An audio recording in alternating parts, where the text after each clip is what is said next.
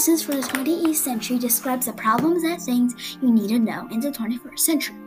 From job losses to education, there are so many things we have to worry and disillusion ourselves about in the years that has yet to come. One of the most rapidly approaching, threatening, and also a problem that is dangerous to us all is the question of when AI will take over all jobs. At first, we thought we had nothing to fear, because for one, even if AI takes over, you have to have a supply chain, and AI still needs humans as customers. However, AI could also be customers. For example, an AI robotics company and an AI mining company could keep each other going for a very long time.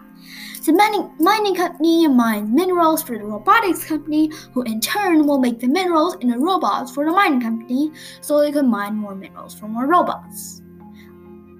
Many then say that AI will never master the skill of conversing with humans. But we never even know what will happen in 5 years with AI, so at the place that it's developing, nobody could tell what features AI could get in the future. Speaking of the unpredictable future, another problem is education.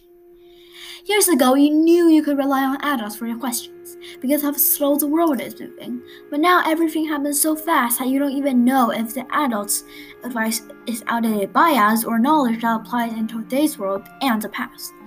Well, if you can't rely on the adults, who could you rely on? Could you rely on the things you learn at school? It depends.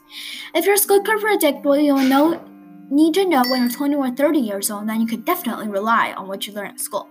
But the problem is you can't predict the world in 2050 or even 2100.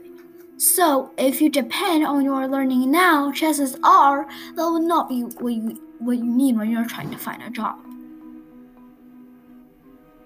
The problem is now, who could you rely on? We might not know what to learn right now, but we do know there would not be a nuclear weapon war anytime soon. In old times, it might seem like combat was the answer to disagreements between countries. But now, countries don't dare use their nuclear weapons against other countries. The Thucydides trap is when a rising power challenges an already ruling one, and most cases ended in war in the past, but recent cases ended with Cold War instead. I think that in this age, many countries can't afford to go to war with another country. One simple reason might be because of supply chains and trade. If one country drops an atomic bomb on another, it might impact its line of trade. Even if they aren't direct trade partners, the country that is being attacked could stop all the trade they have with the country that they both trade with. But otherwise, they might be the second or third tier supplier of the products the attacking country manufactures. However, it would be a great loss for both sides, since cutting off all trade with many countries at once would be a huge loss for countries.